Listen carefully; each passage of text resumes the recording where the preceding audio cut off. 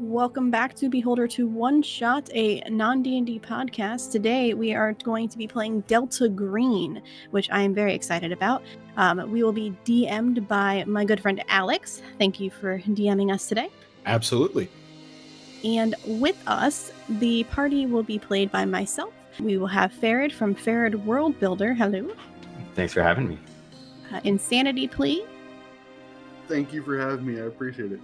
Waffles from Waffles Maple Syrup. Hello, and thank you for having me. And a familiar face, Mary from GM Table. I'm really excited to be back. And it's all yours, Alex. Fantastic. Well, welcome everyone to our game of Delta Green. I am your handler, and through this game we are going to be discovering all the horrible things in the world that humanity is slowly dying from that nobody wants you to know about. I'm excited to get started, so let's dive in.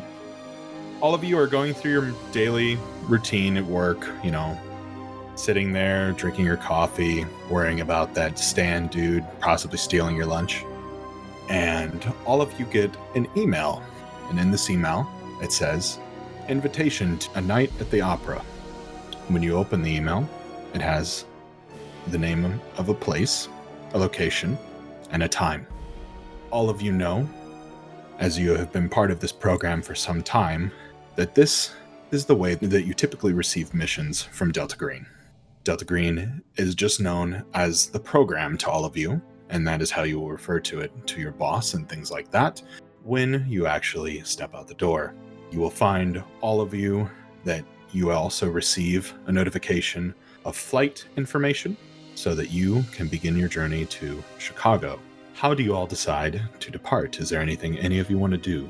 I will make sure that I grab all of my equipment, and I will send a note to my church that I will be missing our lovely sermon today, but I will be back for the next week's sermon, hopefully, and grab any last-minute notebooks that I was researching before I get to the airport with my overnight bag. Fantastic. The rest of you? Cornwell sends a page to a friend of his. He's got this set up, and his friend calls him on the phone, and he essentially says, that I've got to go to a conference for his job at a paper company. And he lies to his wife, Leslie, and tells her that he's going away for this. She doesn't know anything about his real job. And he packs his bag and just leaves quickly. All right, is there anybody else that wants to say what they do as they're heading out? Okay. Well, Lorelei is the main caretaker for her elderly grandfather, so she kind of sets up a at-home nursing thing while she'll be gone, like she always does. Makes sure all of his old books are set out where he knows they will be, just as a comfort mechanism for him. And she gets all of her old pamphlets, just different light reading. And when she says light reading, it's about like a 5-pound textbook. But she also makes sure to slip in her bag, and it's kind of in a secret compartment, but you would definitely in the cutscene see her slide like a bottle of prescription sleep medication into her bag.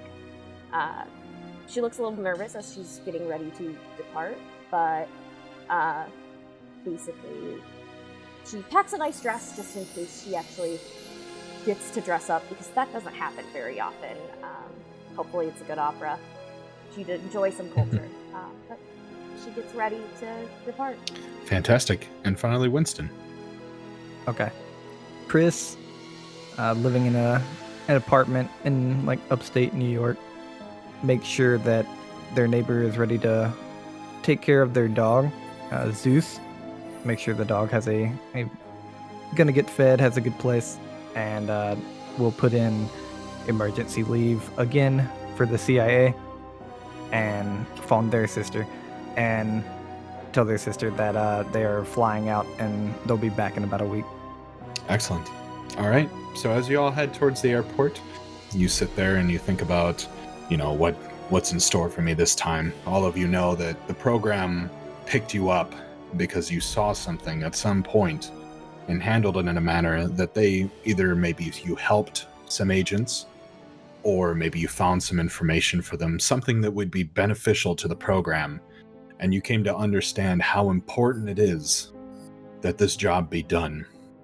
That you are the only thing in some scenarios that stands between humanity and death. As you all are on your trip to Chicago, you land at different times. You notice that the location that you are to meet is at a Motel 8 in a conference room that they have there. Yes, Motel 8s some of them do have conference rooms. Let's say Kamarov is the first to arrive. Dr. Kamarov? Dr. Kamarov is very prim and proper looking. She is wearing a long trench coat over her very nice looking pantsuit underneath. And she walks in with her glasses and pushes them up on her nose and just looks around to see if she sees any recognizable faces from previous events. Okay, so at the moment as you enter into the room, you see that there is a kind of wiry-looking gentleman at the table. You also notice that there is a table with a half-finished pot of coffee on it, as well as one of those cheap Mr. Coffee makers. It's not really abundantly clear if that is fresh, because you don't see any steam coming off of it, and the coffee maker is unplugged. So, it doesn't look very promising. As you step in, the gentleman says, "Oh, excellent. Go ahead and have a seat. We need to wait for everyone else to get here." She will nod and take her seat and order a drink from whomever, if they even have that option at a Motel 8. Unfortunately, they don't. As you sit down, the gentleman says, "Name?" Dr. Kamarov. You see him write it down in a college-ruled notepad. All right. As the time goes on, the next person to arrive is McMurdy. McMurdy, how do you look when you arrive? You would see McMurdy walk in. He's about 6'1", about 250 pounds, stocky, well-built guy, wearing pretty nondescript clothing. Anybody that does catch his eyes, it's very cold look that he gives everything around him. You feel like he's measured you down to your last ounce, and he's got this big duffel bag with him, and he just walks in and looks around. As you walk in, you catch the eye of the gentleman sitting at the table. He says, "Oh, good. Name?" Agent McMurdy. Excellent. You see him write it down in his notebook. "Please have a seat, McMurdy. We need to wait for the others to arrive. There's somewhat fresh coffee at the table if you need some." It's not very fresh. He would look to you, kind of nod, and then he'd take the chair that's closest to where he could have his back to the wall and see anybody coming in. Okay, fantastic. All right, next person to enter into the room, let's say Cornwell. So Cornwell, before he enters the room, he's very meticulous in his actions. He goes to the Motel 8, he goes up to his room, he searches it thoroughly. He places he takes his clothes out of his suitcase, puts everything into the drawers. Even if he's here for a night, he's just, stuck in these ways. He goes back and, to the room, and he's got a completely bald head. I would say he's about 5'10", about 180 pounds. He's wearing a cheapish suit. It's kind of that like gray-brown tie matches with just like a white shirt. And he definitely walks with like purpose. His stride doesn't match his clothing, if that makes sense. All right, so as you meticulously open the door, you see the gentleman sitting at the table look up at you and say, "Name, please?" He looks to the person sitting in the corner, and he looks and he sees the woman sitting there. He just kind of quietly goes, "Cornwell," and just walks in, and he goes and he sits close to the woman, probably about 3 or 4 seats away, and just sits down. He doesn't pay attention to the coffee. He's not going for any of the beverages. Okay. And you see at this point the gentleman is writing your name. You get the feeling of those of you at the room that he's a little bit stressed out. He's not really making any sort of small talk. He's just sitting there and writing things down and also looking through his phone with some other information. Next person, let's go with Lorelei. Okay, so Lorelei comes in. She has like a Starbucks tray. On average, she kind of looks up, at least. She does a lot of research before going to jobs, and so she kind of came up with basic coffee orders that people might like and got them on the way, which is why she's probably just a little bit late. And she has some like different donuts and things with her, but she's kind of on the shorter side. She's got bright red hair, kind of pulled up into a French twist. She's got a nice, just like a business suit skirt combo, glasses. She's really perfect makeup almost, and she's wearing rather expensive clothing. She looks confident, although if you look a little too close, you might see through. All right. As you enter into the room with coffees in tow, you see that the gentleman looks at you very, very quizzically, with a very inquisitive look on his face. Name, please? Dr. Lorelei Palmer? You needed me, apparently? Yes, Dr. Palmer. Please have a seat. Thanks. I brought coffee just in case. I know that's usually not the best and you don't know what water they use in it. So I tried to go here. They're really reputable and they source their beans better. So I kind of put it in the middle of the table. You see the gentleman just kind of look at it and just nod a thanks, but not take any. Do the rest of you take any? I'll take some. Yeah, McMurdy would lean forward and grab like the closest to plain coffee you could find and one of the donuts and nod his thanks to you. And Cornwell just like puts his hand up as kind of like a no and just shakes his head and just kind of goes back to watching. All right, fantastic. So as some of you enjoy your coffee and donuts, the last person to arrive is Winston. Okay. You see a smaller, like kind of in an average way, 5'8", about 170 pounds person walk in. You see they're in a white dress shirt, very, very clean pressed, but they have a smaller, darker blue jean vest on and some black dress slacks, and they're also in like regular kind of worn down sneakers. You see thick glasses. They have this medium length blonde hair that's pulled back, and you see them walk in with their phone in their hand. The screen is on, like they were just on it, and maybe you catch a picture of their boxer dog on the screen, and they walk in, they stop for a second with tired eyes, look up, and is this the right place? It might be. Name, please? Chris. Winston. You see a gentleman write it down. Thank you very much, Chris Winston. Please have a seat. They nod and kind of furrow their eyebrows for a second and go find a seat pretty far away from everyone. Cornwall intently watches Chris. For anybody that notices, you would have seen McMurdy, as each one of you come in, would look up at you, slowly just drag his eyes down you, and then go right back to his coffee, like, measure, measure, measure. Okay, good. You see the gentleman at that point check off all the information, and as you see him start to get papers out, just to give you guys kind of a little bit of an idea here, he looks very, very tired, but you've never seen this man before in your life. You do know, though, that when the program typically has an activation, there's typically a control officer that is organizing the whole thing. Usually not somebody that anybody knows for obvious purposes. So you see him kind of knock his papers together and say, all right, thank you all for joining us today. Let's get right down to it. 4 days ago, we had a gentleman by the name of Clive Bauman pass away from a fatal heart attack. Clyde was a member of the program from 1967 until 1970. He also had some other activations during the 80s and 90s.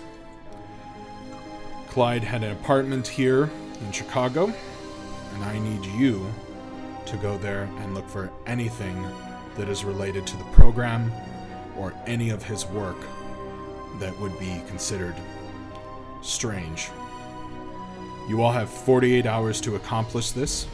We will meet back in this conference room in exactly 48 hours as you see him check his watch and mark the time. You see Cornwall doing the exact same as he says it. I need this done quickly. The family will have questions, and I need everything that is associated with us to be out of there. Do you understand? Do you have a profile? Do I have a what? I'm sorry. A profile. Like a profile of the person. Oh, yes, of course. And you see him kind of flustered for a moment there, and he hands you the sheets of paper. On the sheet of paper, you see a picture of Clyde. He's a man who's in his 60s. Or, I'm sorry, this would be older than that. Let's see, how old? We'll say his late 70s, early 80s. Looks like everybody's typical grandpa or anything else like that. Kind of white hair in his picture. You can tell from the bags under his eyes. Probably somebody who's a light sleeper.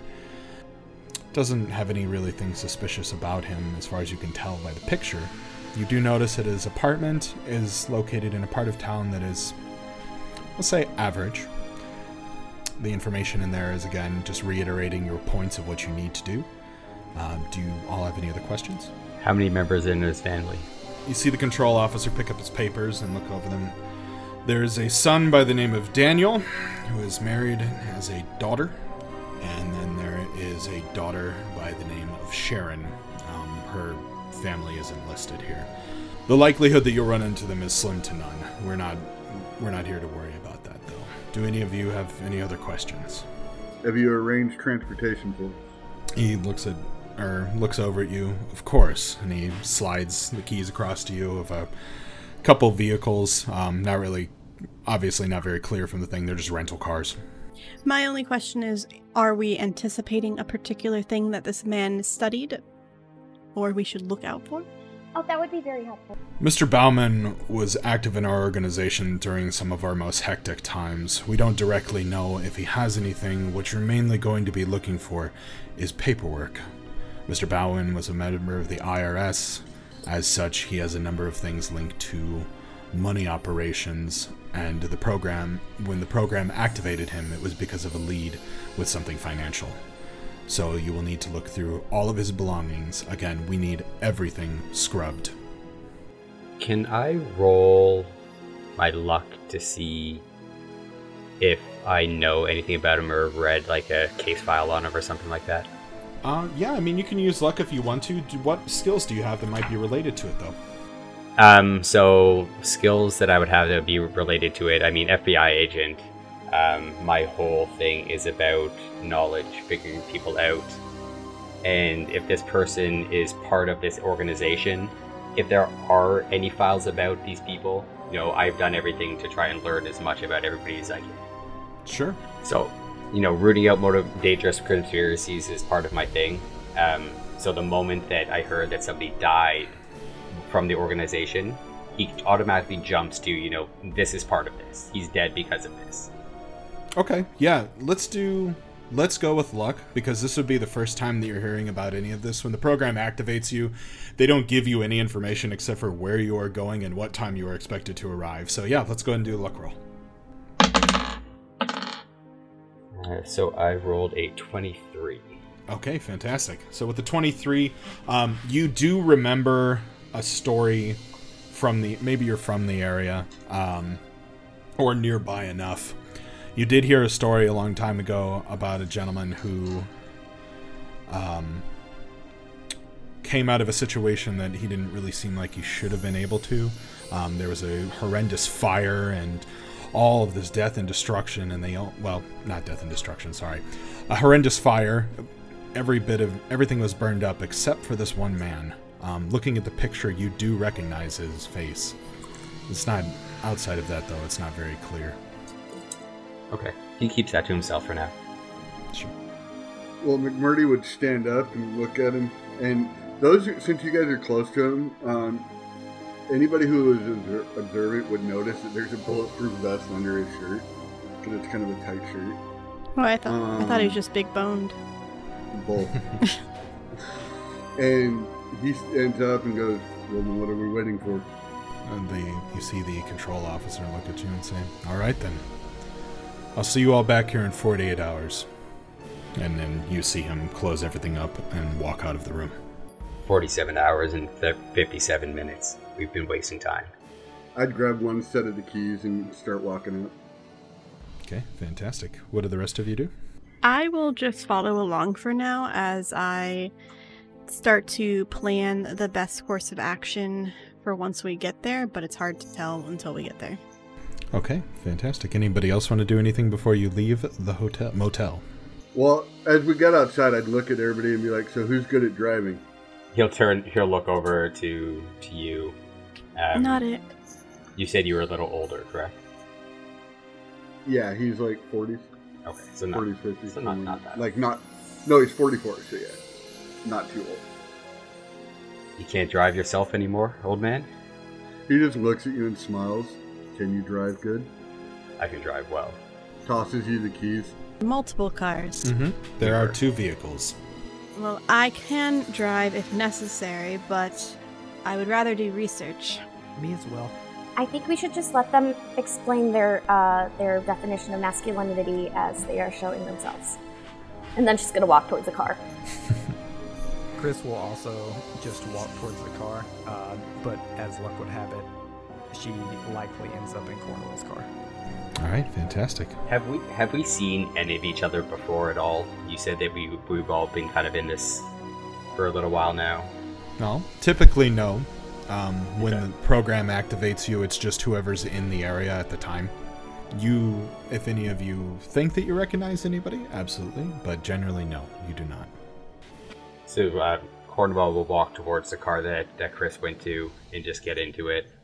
If anybody else follows, they're more than welcome to, but he's not going to really invite people. Since that's the car that, like, he knows which one to go to, McMurdy would just go to that one. Probably, who else said they went to that car? Chris. Chris? He'd look at you and be like, are you taking the front or me? And this guy's like 6'2", 250 pounds. Oh, you can. Absolutely. He nods his thanks to you. It would have been hilarious if Kamroth was already in the front seat. He's driving, so technically it. No, I'm Kamroth. Oh, shoot. That's right. I'm Cornwall. not driving. I'm sitting in the back patiently. I'm so tempted just to sit in the front seat and be like, I'm sorry, you were taking too long. So are we all just taking one car then? We were given 2, and the 5 of us There's are getting no in one. point to have. You see the control officer outside smoking a cigarette, staring at you, trying to figure out which car you're all going to pile into. 5 minutes. Look, out of character, I have a 20% on my drive. Same here. That's pretty normal, though. That's funny. You have 20%. I don't even have one. If nobody else goes to the other car, then McMurdy would go to the other one. At this point, after you all pile into the vehicles, you start to take in the surroundings and it starts to hit you that you are actually on an assignment. As you look out, you can see the Chicago skyline, and you realize that it's August, and about midway through the month, there's no snow on the ground or anything like that, and the leaves have just started to turn. As you continue to speed off, you look around at all the people, unknowing of everything that is out there, wanting to get them, and just living their ignorant lives. Is there anything any of you want to do before you arrive? Yeah, I think, the moment that he turned the ignition and started to drive off, he would have kind of adjusted the mirror, so not like that you can see out the back, but so we can see kind of everybody sitting in the back seat that's there with him. And he would just say the name, just like Cornwall, and just wait for responses from people. You see Chris look up, and they're like, Winston. And then they look like back down to their phone, which has been out literally since the second that they sat down. I glance over Winston's shoulder. No, I'm in the front seat. Be like, oh, we're doing introductions. Oh, well then I'm a Dr. Amelia Kamroth. Doctor of what? Pathology. He adjusts the mirror. You see his eyes shift in the mirror to. He kind of looks back to Chris in the back, who's probably not looking at him. He's looking down at the phone and said, She's a doctor. What are your qualifications? Oh, I do computer stuff. I work for myself mostly. What about you? I get answers. You see like a small smirk behind the phone, and they continue to look down, and they're just plugging away, doing literally any research they can on this guy. Not on Cornwall, on Clyde Bowen. Yeah. Last I checked, getting answers is not a job description. It is, if you're getting answers from the right people. I'm sure that would fail a test, but That answers more questions about you than I needed to know answers for, so... While you have your phone out, look up a fire. 1992. Okay. In Chicago. One man left alive. Right. They didn't know who he was. It was Clyde. I saw it in a file. Long time ago. Okay. A file, so you work with government or something? They say as they continue to plug away. That's for me to know for now. He just look. The eyes dart to you. They go from like the road back to looking into the mirror to you in the back, and just that's for me to know for now. All right, so Chris, do you actually look up Clyde's information or any of this description? Yes, as much as they can. I imagine that they have some sort of way to bypass like any kind of security on their phone, or like dig a little deeper than most people. Sure. So as you do this search into Clyde's information, the only thing that comes up is a National Enquirer article. It's right next to a picture, and you get the front page of it, which is "Man survives horrendous blaze. Is he an alien?" And then right next to it is a picture of Betty White riding a bear, and it says that Betty White saves entire honey convention from murderous bomb plot. And Oh my god, I love it. I love you so much. so, that's the only information that you can find on this. However, Chris, given what you know about the program and your involvement in the past, this is quite typical. The program survives a modern day by discrediting things. Right. If there's somebody that posts a YouTube video of something horrendous that they've seen, the agents are the first ones to be there saying, "This is obviously fake. This is photoshopped." Using the system against it. Nothing reputable comes up for this search. Okay. Chris will, after about 3 minutes passes, they say, "Well, it's just normal government stuff. He definitely could have survived this fire, but it's covered up with Betty White, bear, and all kinds of other stuff." Do any of you have anything else you would like to do in your vehicles? Well, Mr. I get things done didn't question our final person. I thought they were in the other car together. Yeah, I was in the other car. Yeah, that's like the moment your McMurdy said that he was in the other car. I was just like, yeah, I'll let them two of them have a conversation. I'm not asking them anything. You flash over to the other car and they're dancing to Electric Boogaloo. No, we're rocking Boot Scoop. No, it probably McMurdy would definitely not turn the music on, but wouldn't stop you if you did. But while we're driving, McMurdy would just kind of be silent at first and then look over at you. How do you get dragged into this? Trauma. You can see she's actively watching you, then she writes something in her notebook, and then she watches you, and then she writes things in her notebook. And he's watching the road. You can tell that he's like got full awareness of what's on the road, but he's also, his other eye is almost kind of aimed toward you and watching you at the same time. And he's just, so trauma, and that sounds like a raw deal. Well, let's just say when you see things that you probably shouldn't, you don't get away that easy. And you kind of see this shadow go across his eyes, like that darkening of the mind when you see things that you shouldn't see, and he kind of looks forward more. Yeah, something you just can't get away from. Guess that's why they make meds. She goes back to writing in her book. And he's kind of paying attention to the road and kind of lost in memory now. Now that she mentioned that, he's kind of thinking of some past things, and he just drives to the spot. All right, so as you start to slip back into that, hypnosis of driving, both you and the other car are interrupted by a beep sound from the back seat. Just a single beep.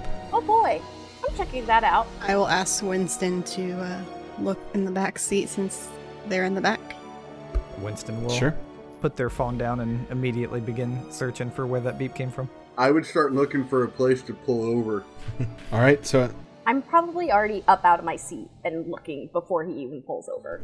For sure. Yeah, I figure it'd take me a couple minutes to find a spot because we're driving and all that. But he hears that beep and he's like, nothing good beeps. No, it does not. I love your guys' reaction to the possible bomb. Unless they actually ask me to pull over, Cornwell just keeps driving while Winston is looking for it. It doesn't take that much investigating. You can see that this item was placed in the back seat pocket. It is a flip phone. You know that this is pretty typical. Usually when programs are started, they're given, or when the groups are activated, they're given some burner phones. They only have one number inside of them typically, and that is the contact that you saw in the beginning. When you flip open the phone, you see a single message from that contact. It says, "Get it done quickly." Chris holds the phone out to the doctor in the front seat and says, "Here." I will take it and then just scoff and be like, we literally left like 15 minutes ago. Does he not understand how time works? Are you texting that back to him? No, of course not. All right. But I will text back, be like, patience is a virtue. And that's all I'll say. After she hits send, I'll say send one more and say, if you gave us more information, maybe we'll get there faster. And also, this car handles like shit. Cornwell says that this car handles like shit, and if you gave us more information, we would be able to do things faster. Information is important. Kisses XOXO. So as you send these items off, what you receive back is, just get it done. Love you too, dear. The other vehicle, what do you guys choose to do with your Nokia flip phone? Nokia flip phone. I'll reach for it, open it up, and just say, just a phone, don't worry. McMurdy would start pulling back, we'll say, he was just about to start pulling off into some parking lot, and instead he turns his blinker off and keeps driving. What does it say? 1 second, I can tell you in a second. What does it, is it the same message, or something? It is the exact same message, although it does not have the reply. Alright, then I'm going That'd to be reply awkward. back. You have trust issues, don't you? You should probably get that checked out. Hit send. All right. Yes, two sassy females. I love it. Oh, I'm loving this. I'm loving it. She's a psychotherapist. This is what she does. Oh, this is too good. So after you send that off, the reply you get back is just ellipses. And then nothing. We win. I text my phone number for my therapist office, and then I say, in case you need help. And it's in case you need ... help, period. All right. As you send this phone number off, you don't get any reply from him. Rude. You will all know that this is pretty typical for the control officers that you've had in the past. Typically, they're given this assignment and they are supposed to have it carried out, knowing the consequences of the things that you deal with. It's not that surprising that he's that short with you. Not surprising, but he could be at least a little bit nicer. True, he probably could be. Needs a lesson. We'll teach him, don't worry. All right. All right. So with that, you all pull up to the apartment building that you got the address for before. You all step out of your vehicles and start towards the building. Is there anything you want to look at or anything else you want to do before you get towards it? Cornwell, he would definitely park, it'd probably even be 2 blocks away and make the three of us walk the rest of the way there. And he would be, he's watching everything. McMurdy would park a couple blocks away too. That's just good thinking. All right, so you all park a couple blocks away and you start your walk towards this building. As you look around in the area, this doesn't look inconspicuous at all. Looks like your typical neighborhood in downtown Chicago. You see people walking on the other side of the sidewalk. There's buses going by. You hear the bustle of the cars. You smell the exhaust. It just seems like a normal day for everybody. On the walk there, Chris will kind of speak up and be like, so why did we park so far away? It's just a normal clean job. And you'll see that Cornwell will point up to the several cameras that are on the traffic lights in the neighborhood. Yeah. License plates. You don't want to be known. Have you not been doing this job for a while? It's because the people that work for the government are a little bit paranoid sometimes. Rightfully so, some of the times. The only thing you can count on is for things not to work out like you planned. How fancy is that phone of yours? How far can you go with it? They kind of turn it around, and it's a BlackBerry, but there's a large attachment on the bottom out of the charging point, and they're like, can get can get pretty deep. You think you could get visuals from these cameras? You see them kind of shake their head. Looking up, handler. I have like a 60 in computer science, like a 60 in sig intelligence. Do I think I could actually get like visuals on the camera? So as you take a look at this camera, you notice it's a box kind of on top of a pole on the corner. Looking it over, you, with your 60 in computer science, you know that these things typically are hardwired, so you would have a very tough time actually getting into them without physically walking up to the device. Okay. Chris kind of shakes their head and, well, if we're trying to be inconspicuous and park very far away, then no, I'll likely have to walk up to it since it's a traffic camera. Worth a shot. But I mean, if everyone wants to stand around me and just guard me like I'm changing at a beach or something, then sure. No, that'll attract attention. Very well.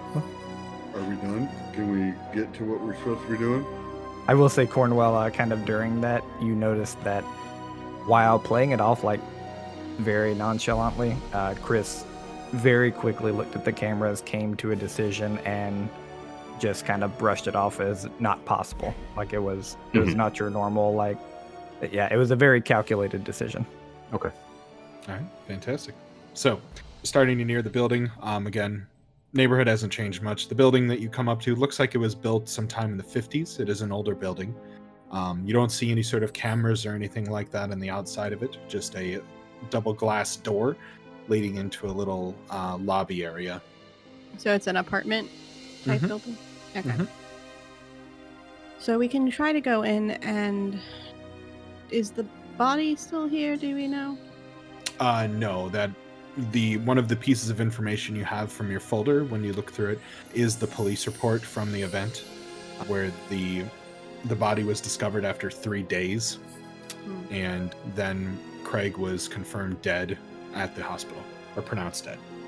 Sorry about that. I'd definitely like to check out that file, because one of my degrees is in psychoanalysis, but you do learn a teeny bit of medicine. I was wondering if I could possibly kind of look through and see if there are any odd earmarks.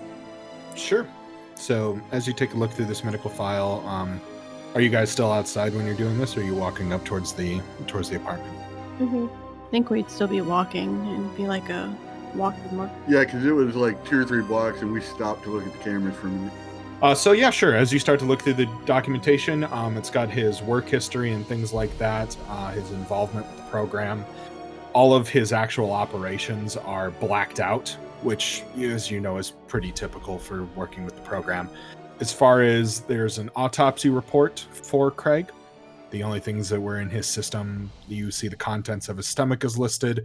Inside of his body, the only thing that's listed is trace amounts of sleeping pills, or what they assume to be sleeping pills. When I look at that, does that look like an abnormal amount at all, or like a normal I went to bed amount? No, pretty normal. Craig seems like a fairly normal guy. As far as the file goes, there's nothing crazy. It does list that he, has his 2 children. It also lists his late wife in the item. Looks like she passed away about 8 years prior. But outside of that, no, nothing out of the ordinary. Just listing that it was an active agent. It does show the period of time that he was active in. Again, all of the operations that he took part in are all blacked out. But outside of that, that's all you know. All right. Well, I will look at the others and say, if there's any questions, we could say that we're here to make sure that everything is clean. Especially if the body's been sitting there for 3 days, that would make quite a mess, potentially. So the bodies? No, the body is gone. So one of the items you got was the autopsy report, so the body was taken away. Okay. Yeah, it would mostly just be to like clean out the smell and make sure anything else is gone. Okay, fantastic. When we get to the front, McMurdy would open the door for everybody. Sure. So you all head up. You all walk into the lobby. Looks like not really anything out of the ordinary inside of the lobby. There's some mailboxes to the left. It's got a bit of a musty smell to it, like the old buildings tend to have. You don't see anybody in the hallways or anything else like that. The floor is a little bit damaged, but again, nothing out of the ordinary. Nobody else is in here. Do you all head up? Yeah. Oh, for sure. If nobody else is in here, I'd go straight to the room. I just act as though as I am living here and would go about a normal routine. All right, fantastic.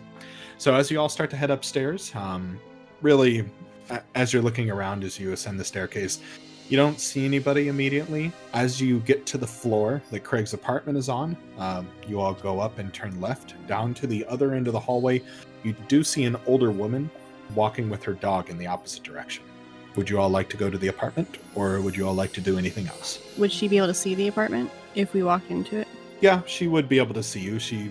If you brought some sort of attention to yourself. She is walking away from you at the moment. Okay. McMurdy would just keep walking to the apartment then. Yeah, we can just walk to the apartment. That's fine. I'm gonna just mumble, like, audible enough to hear, because it's an older lady. I'm sure she's a little bit nosy. Gotta clean out Uncle Clyde's things. So you do say that to her? No, I'm just saying it to the people around me, and loud enough that she can overhear. And where she's walking, does it lead to like an end, or is there like a turn down another hallway? You just see a turn down to the right. Okay. As you say that, Lorelei, you see her kind of look over her shoulder a little bit, but then continue walking, but she's walking a little bit more slowly now. Figured. Does anything seem off with her? She's probably just a nosy old lady. I obviously saw her slow down. Like, does anything else seem off with her? Like, can I tell that she's taken distinct interest in us? Anything like that? It doesn't. Do you have Sigint, or I'm sorry, Humant? I do. What is your points of Humant? 70. So with a 70 in Humant, you would be able to read the actions of human beings and things like that, and kind of be able to understand their body language as well as their intentions. You can tell she's kind of a nosy old lady. Like, she's obviously wants to know what's happening. Maybe she knew Clyde. Maybe they were friends or something like that. But it's obviously not enough that she's going to turn around and start to ask you questions. But it is clear that she did overhear you, and that she does obviously know the person you're referring to. Okay. As we pass by, Chris is going to keep that to themselves. And as we pass by, just give a polite little smile and nod. So I've got a Humant of 80, so I realize the same thing.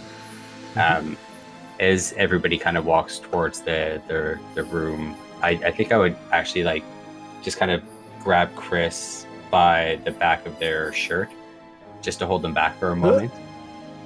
And just like, I'm not trying to hide it from anybody. I'm just trying to not say anything to hold them back. And I'm just going to kind of give like the two fingers to my eyes and then back to over to where the woman is and point. And just kind of like try to make it known through hand gestures that we should watch this, or maybe even ask questions. Sure. You see Chris respond with a quite surprised face at being pulled up by the back of their shirt, and they, as quick as their decisions have been, you don't think they're very like versed in stalking people or confronting people, but kind of deer in the headlights, they give you a nod as if they're gonna continue with you. Okay, as he sees that, he notices the deer in the headlights thing, and he'll shake his head no towards you, and he'll just push you forwards to go towards the thing, and he'll just kind of stay back a little bit and keep watch of the woman until she at least goes around the corner. Chris will continue with the group into the room. Okay. So you see the woman slowly around the corner, and then so you're all approaching Clyde's door. Yeah. Mm-hmm. Yeah. I'm gonna Yes. get out some lavender Okay. oil to kind of hand to people, just in case. Sure. Bench. Fair enough. So as you all enter the as you all near the apartment, I'm sorry. The thing you notice from the outside is that the door looks a little bit older. You see that there's this bronze 304 on the door. Outside of that, though, doesn't look like there's been anything else that's happened to it. It looks like your typical, older door that you would find in buildings. A little bit of scratches and things like that, but nothing out of the ordinary. Are you all entering in? Yes. Yeah. When we enter in, McMurdy would probably, since they were walking the whole time, would probably be first, I would assume, and would go in and would, before anybody else could go in, would like lean in and check to make sure nobody is there, and then go in. Sure. So as you open up the door, so you're checking the corners and things like that? Yeah. Okay. So as you open up the door, do you turn the lights on? Yeah. I'd probably open the door and flip the lights on just so I can see in there better. Sure. So, as you open the door, you flip on the lights and you look through there, and it looks like just an olive drab room. As you look around the corners to the left, you see that there is a small table with 2 chairs at it. As you look over to the right, you see a kitchen, some boxes and things like that around it for cereal boxes and things like that. Nothing really out of the ordinary. Straight ahead of you, you do see that there's an old couch with a television. There's also a coffee table. And then, or to the right of where the television is, there is a sliding glass door that leads out to a little balcony area. And then to the right of, in that room, kind of to the back and to the right, is a hallway. After seeing that nobody was in there, he'd slide in really quick and get out of everybody's way. It looks safe. I will follow in and immediately look for any type of, like, forensics or blood or anything, any sign of human body fluids. And McMurdy would go down the hallway and see if there's anybody else. And, like he'd check the rest of the place. Sure. So I was waiting until everybody would do what they were doing in the room. I was staying back, and I was going to go around the corner and watch, just not go around, but watch that woman go into her place before I went to the room. Sure. She has rounded the corner at this point, so she's kind of out of eyesight at the other end of the hallway. Did you want to follow her? Yeah, I'm kind of going, and I'm just peeking around the corner to see if she goes into her room, like goes into her apartment kind of thing, or to see if she's coming back. Okay. So as you walk down the hallway, do you have a stealth skill? My stealth skill? No, I do not, unfortunately. Okay, that's fine. We'll just go ahead and let's say, so at base you have it as 10%. As you kind of near the corner, you hear the floor, and you do see that the woman is walking towards what looks like a staircase. Mm-hmm. She's already opened the door. With the creak sound, she does look back at you and give you kind of a weird look. Mm-hmm. But then she goes right down this, or goes into the hallway that has the staircase. Okay. You guys are making this so much worse than it should be. Probably. It's just a little old lady, and she's just trying to walk her dog, and you're just like super suspicious. That dog is definitely a demon. A DM doesn't say something for no reason. I would. That's the horror game. The reason might be just to scare you a little bit, but there's always a reason. It's just the Cornwell is just like, don't be suspicious. Don't be suspicious. Yeah, a chair moment. Oh, God. Yeah, and even if she looks back, once she goes through the doorway, he would go back towards the room where everybody entered into. Sure. So, as you all enter into the room, I assume, are you closing the door after you all enter? Yes. Okay. Well, McMurdy had kind of left it for them, so. Sure. All right. So you close the door, and a bomb goes. you all now see the same scene of this kind of olive drab living room. There's a couch, an end table, and a television. There's a hallway to the back and to the right. To the front and to the right, there is the kitchen, and to the left, there is a table. So McMurdy, go ahead, and as you are walking down this hallway, you see to the right, there is a door that is slightly ajar. You can kind of see at the bottom corner that there is what looks to be some linoleum. And then back, there are 2 more rooms, both of which have their doors closed, and they're directly across from each other. And with that, the hallway ends. McMurdy would be like going through and do like an actual clearing thing. Like, he doesn't pull out a gun, but he's got his hand kind of like hovering towards his side, and he goes into the room, like he opens the door with the linoleum all the way up, checks in there, and like if that one's clean, he'd move to the next room, and he's gonna check every room to make sure it's clear. Sure. So as you enter the room with the linoleum, you snap it open real fast, and then inside it's just a bathroom. However, you do notice, because this is blatantly obvious, the smell in there. The smell of decay and death. It's a very sweet smell, and something that you may have smelled before, but it is extremely distinct.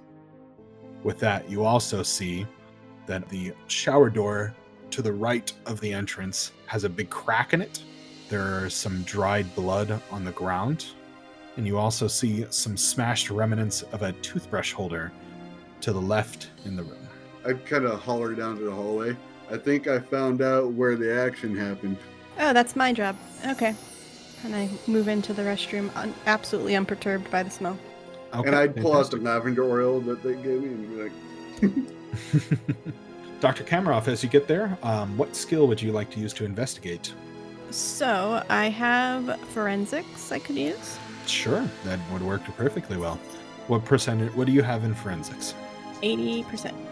All right, with an 80%, you don't actually have to roll. This is another difference between Call of Cthulhu and Delta Green.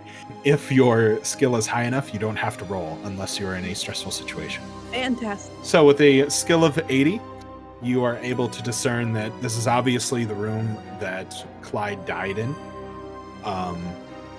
By the looks of it, you would be able to gather that Clyde... You did notice on the actual death certificate and the information there follows, you do see that he died of a heart attack. So from your forensics, you can kind of gather that probably what happened was that he was in the bathroom doing whatever, had the heart attack, fell, smashed his head on the back of the shower door, and then fell onto the floor. With the smell, this is where you figure out that he was probably in here for a couple of days. What a way to go. The poor man. I will just study the blood spatter just to be 100% sure that that looks accurate and it doesn't look like anything was like slammed against his head and then it was faked. Sure. Does the doctor share that with us? After I finish making sure it's not staged first, Okay. I will say something to the party. Sure. So as you take a look at the blood splatter with your 80% and what you've seen before, you see signs of some slight splatter on the door from the initial impact. And then on the ground, you see that there's a little bit of it on the ground, on the floor itself. With that, you would be able to determine doesn't look like there was anything malicious. Typically, if somebody is attacked, there's more signs of a scuffle. It looks like there was only one impact on the door. So it looks like he probably just had a heart attack and fell. Okay. She's seen some things, possibly. So she'll go, it looks like the signs of heart attack and death by that and accidental head wound is accurate, at least from all the blood spatter. So no foul play here. That's good. Excellent. And Chris believes her, but just wants to second check with criminology. They've met some pretty crazy fake crimes and stuff, and they just want to double check it. Absolutely. What percentage do you have in criminology? 60. Okay, with a 60%, you're pretty aware. You're not a lifetime expert, but you've seen enough. As you look in there, you also see the same thing of there's no clear signs of any sort of struggle. There's not multiple impacts to the door or anywhere else. It looks like it was a single strike to the door, and then the body probably hit the ground. At least that's what you're assuming. When the team came to clean up the body, so the EMTs, they would probably just have picked him up and taken him out. There wouldn't have been any effort to actually clean up the floor or anything else like that after they determined that this was for natural reasons and not anything malicious. Right. While they're in their room searching there, Cornwell didn't go in with them.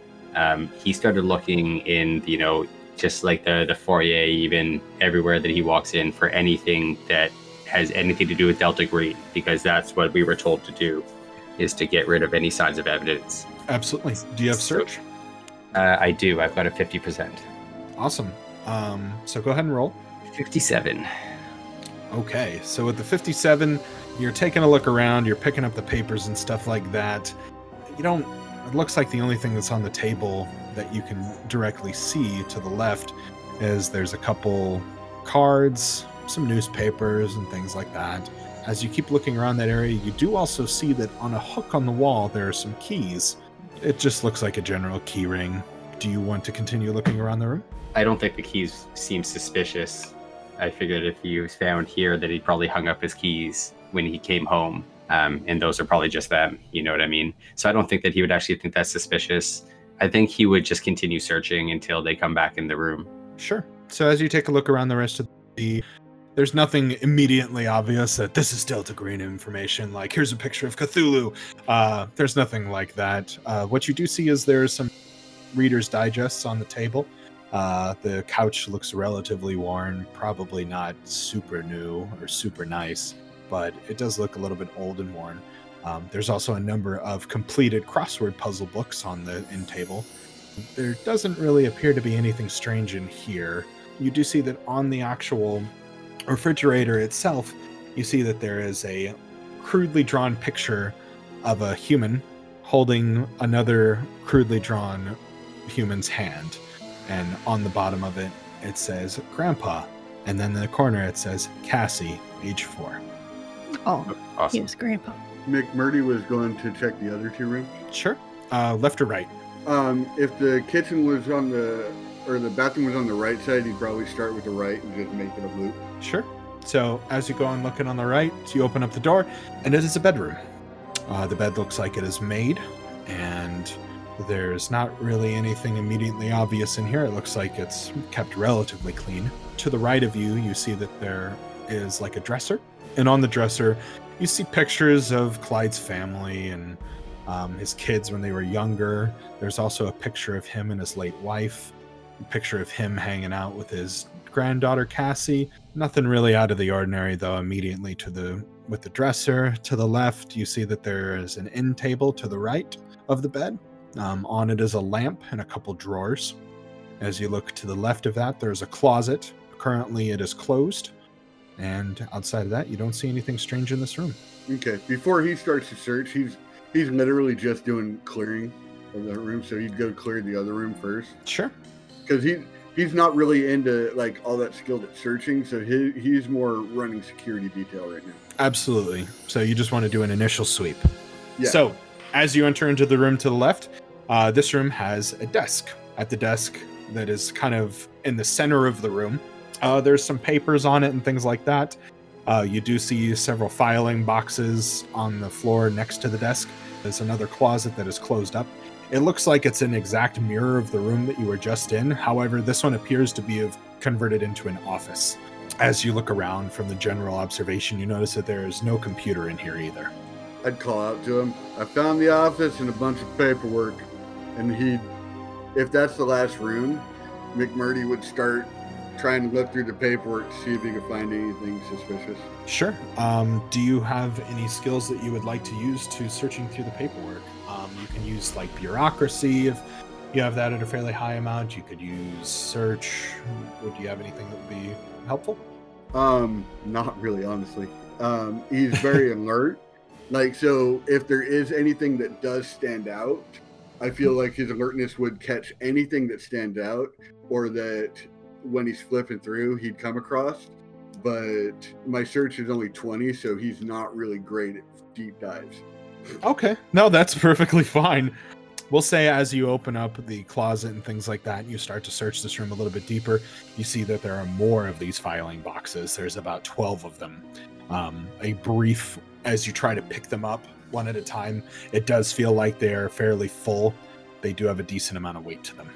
Okay. So are you starting to dive into the boxes, or? Well, I kind of pull all the boxes out because I'm assuming all the nerds are about to come in.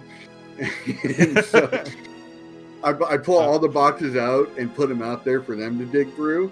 And then I'll start like knocking on the walls in the closet just to see if I can come across something. Sure. Yeah, when he yelled that this was the office, Cornwall would have left the kitchen and started to head that way. Nice. Sure. Chris said, well, they would have yelled down the hallway. Is there a computer in there? No computer. They would have stayed out then. And when you guys walked in, you would have seen like the boxes are all pulled out and kind of blocking me off from the room on the other side of me from the closet. And I'm in the closet just knocking on the wall, seeing if I can find something. Lorelai wants enough. If she has just a moment where there's no one in there, she's going to take off her Louboutins. One thing that you guys would probably notice, she's always wearing gloves. Takes those off, and then she's going to start wandering the rooms, touching high-touch objects. And she's going to try to use occult or psychometry. Sure. Are you looking for occult items then? Or anything strange, Yeah, should say. things that are strange, but I think more importantly, she's trying to use her occult senses because of what she's been exposed to in her past to see if there's anything around. And usually when she touches things, she gets odd bits of information. Gotcha. So Sure. As you start to look around, you start is this in the office, I'm sorry, that you were doing this, or the bedroom? She's trying to do this where there aren't a lot of people, because Sure. it's a hefty process. Gotcha. Well, the office just filled up, so. Yeah, so she's gonna go anywhere but the office. We'll start with the bedroom then, since that's opposite side and nobody else, it sounds like, is in there. As you start to pick through and things like that, you don't get any sort of feeling from your initial picking up like pictures and things like that there is any sort of connection. There's nothing strange about any of these pictures. You don't get any sort of feeling or anything like that. As you start to dig through some other stuff, you do find that there is no religious text whatsoever in this bedroom. Not really that out of the ordinary, to be honest with you, given what you know about Clyde's work. So as you start to search through a little bit more, you find that there are also some things that Clyde has obviously kept of sentiment. There is a necklace that you pick up. When you handle this, you do get the feeling that this was obviously something that was worn. This was obviously something that was cared about. Looking through the pictures, you do see in one of them that this is a item that was worn by Clyde's wife. Okay. The other thing I wanted to check out was the key ring. If there's any associated memories or anything I can feel off the key ring. Sure. So as you pick up the keyring, you do start to feel over it and things like that. You can obviously tell that all of these keys are very worn, like they've been in use for some time. One of them that appears to look very heavily used, like you can see scratches along the teeth, and you do feel a little bit more weight to it, is the one that you're assuming is for this apartment. Do you want to try it in the door or anything else? Yeah, I'll try it in a couple places. Sure. So as you try that specific key in the door, you can already tell this one is, in fact, the one for the apartment. You then start to look over the other keys. You do notice that there is one labeled cabin. It's kind of scratched into the key. It's one of those ones that has a little bit of a bigger square top to it, and scratched into the key is the word cabin. This one looks like it's seen a fair amount of use, but not a huge amount, though. Okay. I'll gently say, check if there's any info on a cabin. He might have info there. You say that back to the people in the back room? Yeah. Okay. Yeah, so you all hear that. We'll say with this initial search here, how many of you are actually searching through these papers? I will. Oh, yeah, If definitely. Chris got pulled in there with no computer in the entire apartment, they would have definitely helped search. I've got a 70% in criminology, if that helps for that. Same for Chris. Do any of you have any points in bureaucracy? I do. I have a 70 in bureaucracy, a 60 in criminology. I've got a 40 in bureaucracy. Okay, perfect. 50. So you said 4 of you? No, 3 of you. Well, 4. Yeah, I'm just checking the closet and like using my security background to see if I can find hidden. I figured they've got the paperwork. Sure. So as you all are searching through the paperwork, I will let you know that with all 3 of you combined, this is going to take about 4 hours to go through all of this. So in that time period, would Palmer or McMurdy like to do anything else? Yes. I want to go through every single room, and I'm going to leave the death room for last because I know that's going to exhaust me. But I literally want to go through the rooms, look for if I can sense any type of, like, just like McMurdy, I'd probably help a little bit with this. Any type of, like, hidden areas or places of negativity. Sure. So you're both basically doing the same thing in different capacities. Would you tell me what you were doing? Like, would you mention it? She probably is mumbling to herself as a coping mechanism.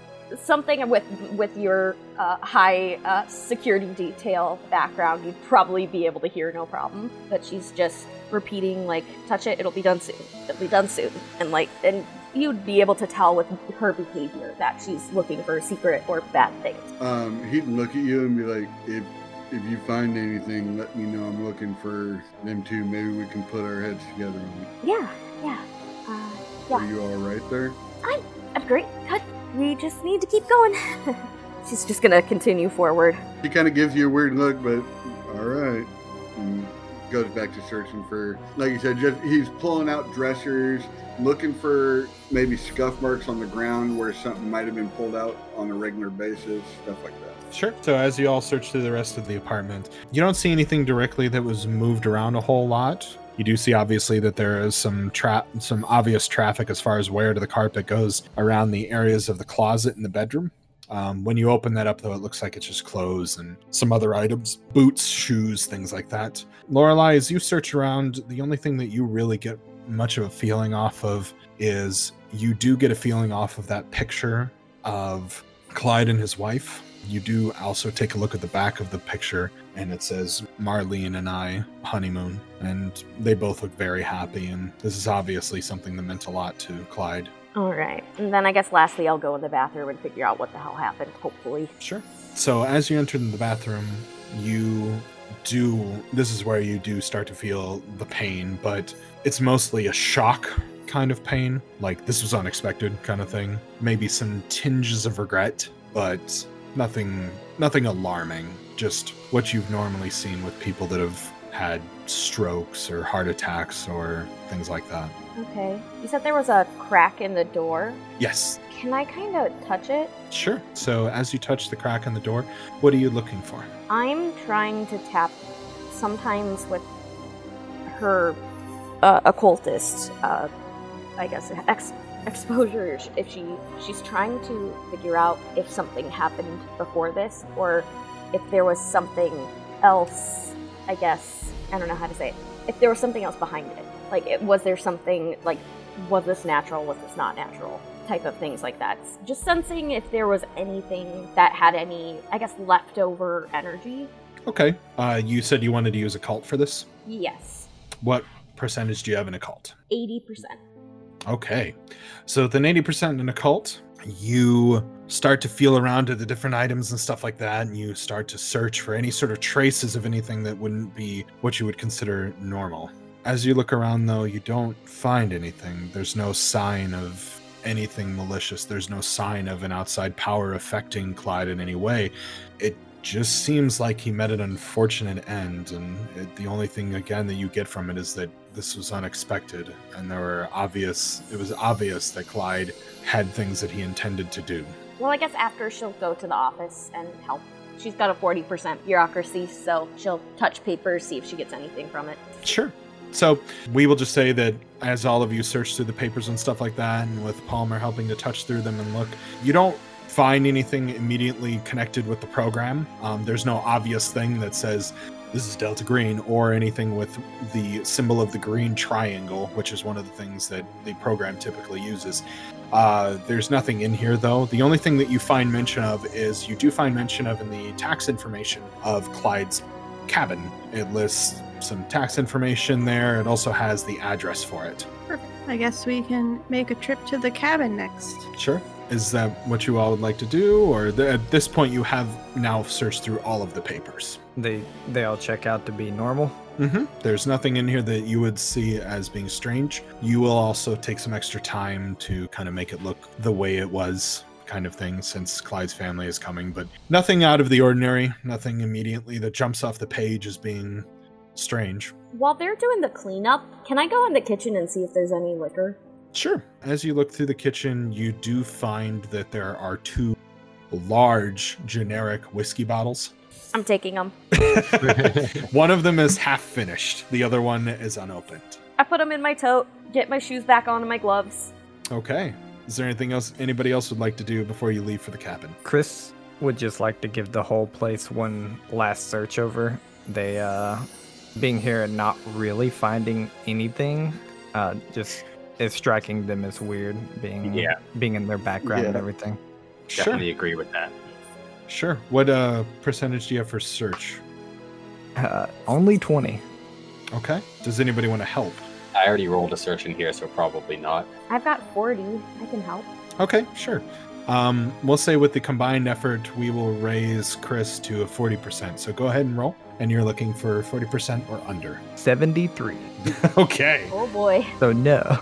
With the 73, you're looking around the apartment. Again, there's nothing really that jumps off the page. There's nothing in here that seems strange. It just looks like he was just a man older in life and had a couple things that he really cherished, and that was really about it. It's very strange, too, because you know that this man was part of the program. You know that he served with the program and that he carried out several operations, but there's nothing out of the ordinary. It seems like he was just there and just, a generic grandpa to his grandchildren and his kids. I'm going to look in one more place. Sure. Where would you like to look? I'm going to look in the medicine cabinet. Sure. So as you open up the medicine cabinet, The only thing you see in here is there's some sleeping pills, there's some Tylenol, there's some Sudafed. Nothing really that strange. Did you want to investigate any of the items that you found? Yeah, I want to investigate the sleeping pill since that's what he had in his system. Sure. So you take a look at the sleeping pills. They are prescription grade. It says to take one nightly. Nothing else really on there. It looks like he, according to the bottle, he was administered, or he had writ the date on it of when he got it. You can kind of suss out that would have been about 14 days, and he probably had a 1 month supply. And it adds up. Yeah. So as you look through the item, you determine like, okay, this looks like he's used 14 days worth of this. All right. I just wanted to make sure. Having searched the place and not found anything, Chris is satisfied and begins to put their shoes on and get ready to leave. Sure. So as you guys put on your shoes, are you heading out of the apartment? Cornwell thinks that he wants to go try to question this woman, the old woman with the dog, now that they've found nothing in this apartment. And I think what he wants to question her about is, who this person was outside of the, this bureau, the Delta Green, trying to figure out who his persona was. Sure. So as you head out of the apartment, doesn't look like there's anybody in the hallways. It has been a few hours at this point. Yeah. Did you want to start knocking on doors, or what did you want to do? I'm going to head upstairs and I'm going to start listening for any dogs running around or scurrying around in an apartment or barking or anything like that. Sure, go ahead and give me a search roll. Ooh, I rolled a 10. Poor little old lady just wanted to walk her dog. A 10, okay. A 10. So with the 10%, you do hear some barking from one of the apartments. It is one floor up. It is just a couple doors down from where the stairwell, or from where the stairway is. And not anything on the door or anything like that. You just hear a dog barking on the other side. So before I go up and, I'm going to turn to everybody and say, I'm going to go find out who he was. That woman, you all saw, she was nosy. We all know those nosy old women live in every apartment. She'll have some answers as to who he was. I'm pretty sure she's just lonely, but you have fun with that. I don't think that she killed him. I just think that she may be able to tell us who he was. Okay. So do you knock on the door? Yeah. Oh, sorry. Go ahead, Chris. Yeah, before he gets to knock, Chris is going to speak up and just sigh a little, and they say, well, we're just supposed to clean out anything from Delta Green. I get why we're going to the cabin, but do we care who he was? I don't know. You've been, how many of these missions you've been on? I've been on about 14 of them now. I've never been somewhere where there hasn't been one thing left behind. You see them start to open their mouth, and then they just close it and nod. And the reality of the situation is this is Chris's first mission, and they decide to give it over to you. Okay. Yeah, I'll just make it quick. We don't have a lot of time. He'll quickly knock on the door, and he'll kind of just like brush all of you off. He'll say, just like, go around the corner. I think too many of us, if there's too many of us here, will scare her. I've done this many times before. Okay. So are you knocking on the door now? Yeah, I knock on the door, and you see for the first time Cornwell puts a smile on his face. Okay. Is it alarming? No, it's not. He does this all the time. Like he like what his job is he's like one of the top interrogators for the FBI. So he does the good cop, bad cop very well. Okay, fantastic. So as you knock on the door, you start to hear a dog come barking towards the door, and you hear from the inside, "Mitzi, you be quiet." As you see this older woman open up the door holding this very small Pomeranian and says, "Can I help you?" Oh, hello, miss. We've been going door to door doing some surveys, trying to figure out a census of how people like living in this neighborhood, like their neighbors, like the people that are around here. You may have seen us. We have several of us going through the apartments, so that way we can go quickly. I asked to come to your door as I saw your dog when you were walking. I watched you walk up the stairs. He's a cute little guy. Oh, yes, he is. Is one of you related to Clyde? I heard somebody mentioning something about Uncle Clyde when I was walking. Oh no, we had a list of names. One of our census takers has a list of the people that lived in the apartment building. I wasn't privy to the list of the names. I was just kind of here to go around and see what I could help with. I'm kind of new to this job. Oh, okay. Well, yes, I like living here well enough. And she goes on for probably about 20 minutes talking about how, she moved here from Ohio and She used to be from a farm, and giving you her whole life story during this entire thing. You mentioned your uncle lived downstairs. Do you have other family that lives here in the building? Oh no, my uncle doesn't live here. I was asking about one of your people who said something about Uncle Clyde. Was that for Clyde Bauman? Oh yes, Uncle Clyde. That was the name that was written on this list. He is not our uncle. No, I don't think. Maybe that's why she's doing that in this neighborhood. She was the one that put all this together. It is her company. Oh, okay. Do you know him well? I mean, we talked a couple of times. He seemed like a nice enough man. I just feel so bad that it took them 3 days to find his body. It's not a good way to go. No, I know dogs have a great sense of smell. Did your dog not smell it? You must walk that dog often with what great shape it's in. Oh, well, I mean, Mitzi did, I think, smell something. That's actually why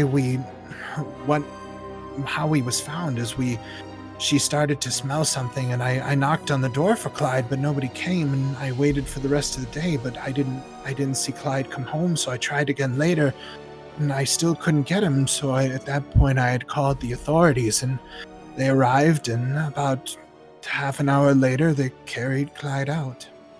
Do you know if one of his family members is going to take over the apartment building, or to take over the apartment?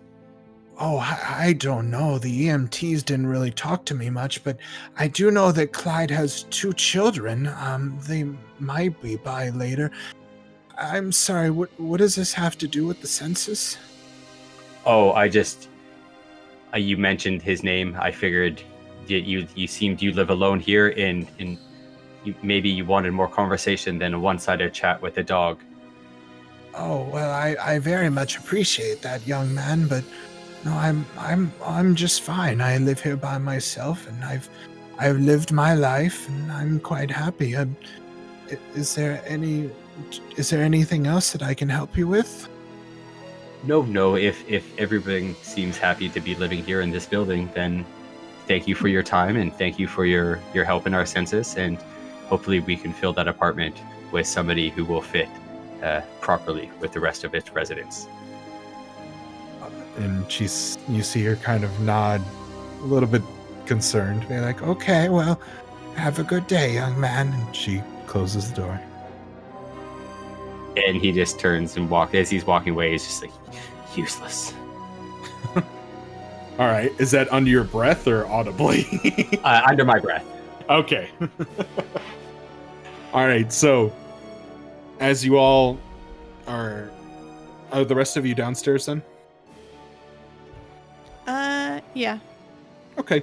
Yeah. So with the rest of you being downstairs, Cornwell comes and joins you. At that point, if there's not anything else you want to do, let's head off to the cabin. That is part 1 of Delta Green. We are going to have the same outros for this episode as well as the next episode, so you will hear a repeat, and we are just going to jump right into it. But please check out in 2 weeks. We will have part 2 up of this story, where you will see what lays at the cabin for the group. Thanks for joining us. Alex, where can everybody find you? If you want to find me, you can find me on most social media outlets. It's at Alex the DM89. That's at ALEXTHEDM89. At the present time, that's the only place you can find me, but I am active on Twitter and Instagram. Farrod. Yeah, you can find me on Twitch at Farrod World Builder. It's PHERRID if you don't know how to spell Farrod. But I guess where I'm most active is in my Discord. That's, the big community for me. You can find that through my Twitch. And I hope to see people around. Thank you. Insanity. Hello, I'm Insanity Plea. You can find me anywhere you find it spelled INSANITYPLEE. I'm a variety streamer on Twitch, and I'm part of Farrod's Discord as well, so come hang out. Waffles. I'm Waffles. I'm the GM for Waffles Maple Syrup. We run a lot of different kind of campaigns on Twitch. You can find us twitch.tv/Waffles Maple Syrup. We're currently in a hiatus there, but will be variety streaming, and you can find us at Instagram at WMSPod or on Twitter at Waffles Maple. And finally, last but not least, Mary. Hey everybody, but you can find me on my Twitter and Instagram at nerdonwheels15. And you can catch me most of the time on the GM Table Twitch channel, where we talk all things TTRPG and performance, because we are a for performers by performers channel. Fantastic. And everybody who's listening, you know where to find us on our podcast, but you can come and interact with me on Twitter at beholdertoknoone, or you can find out more information on our website at beholdertoknoone.com. This episode is going live on what day? If you are listening to this and at the time that this episode is officially going out, please come and join me on Nikki Beholder to No One on Twitch. We are doing a 12-hour charity stream today. It's a little late and we will be announcing it all over Twitter, but if you are just happening to listen to this right now, go do that, please. Thank you. Thanks, everybody, for joining me today. I appreciate it, and it was a blast. Yes, thank you. Thank you. Absolutely. And Thank bye. you.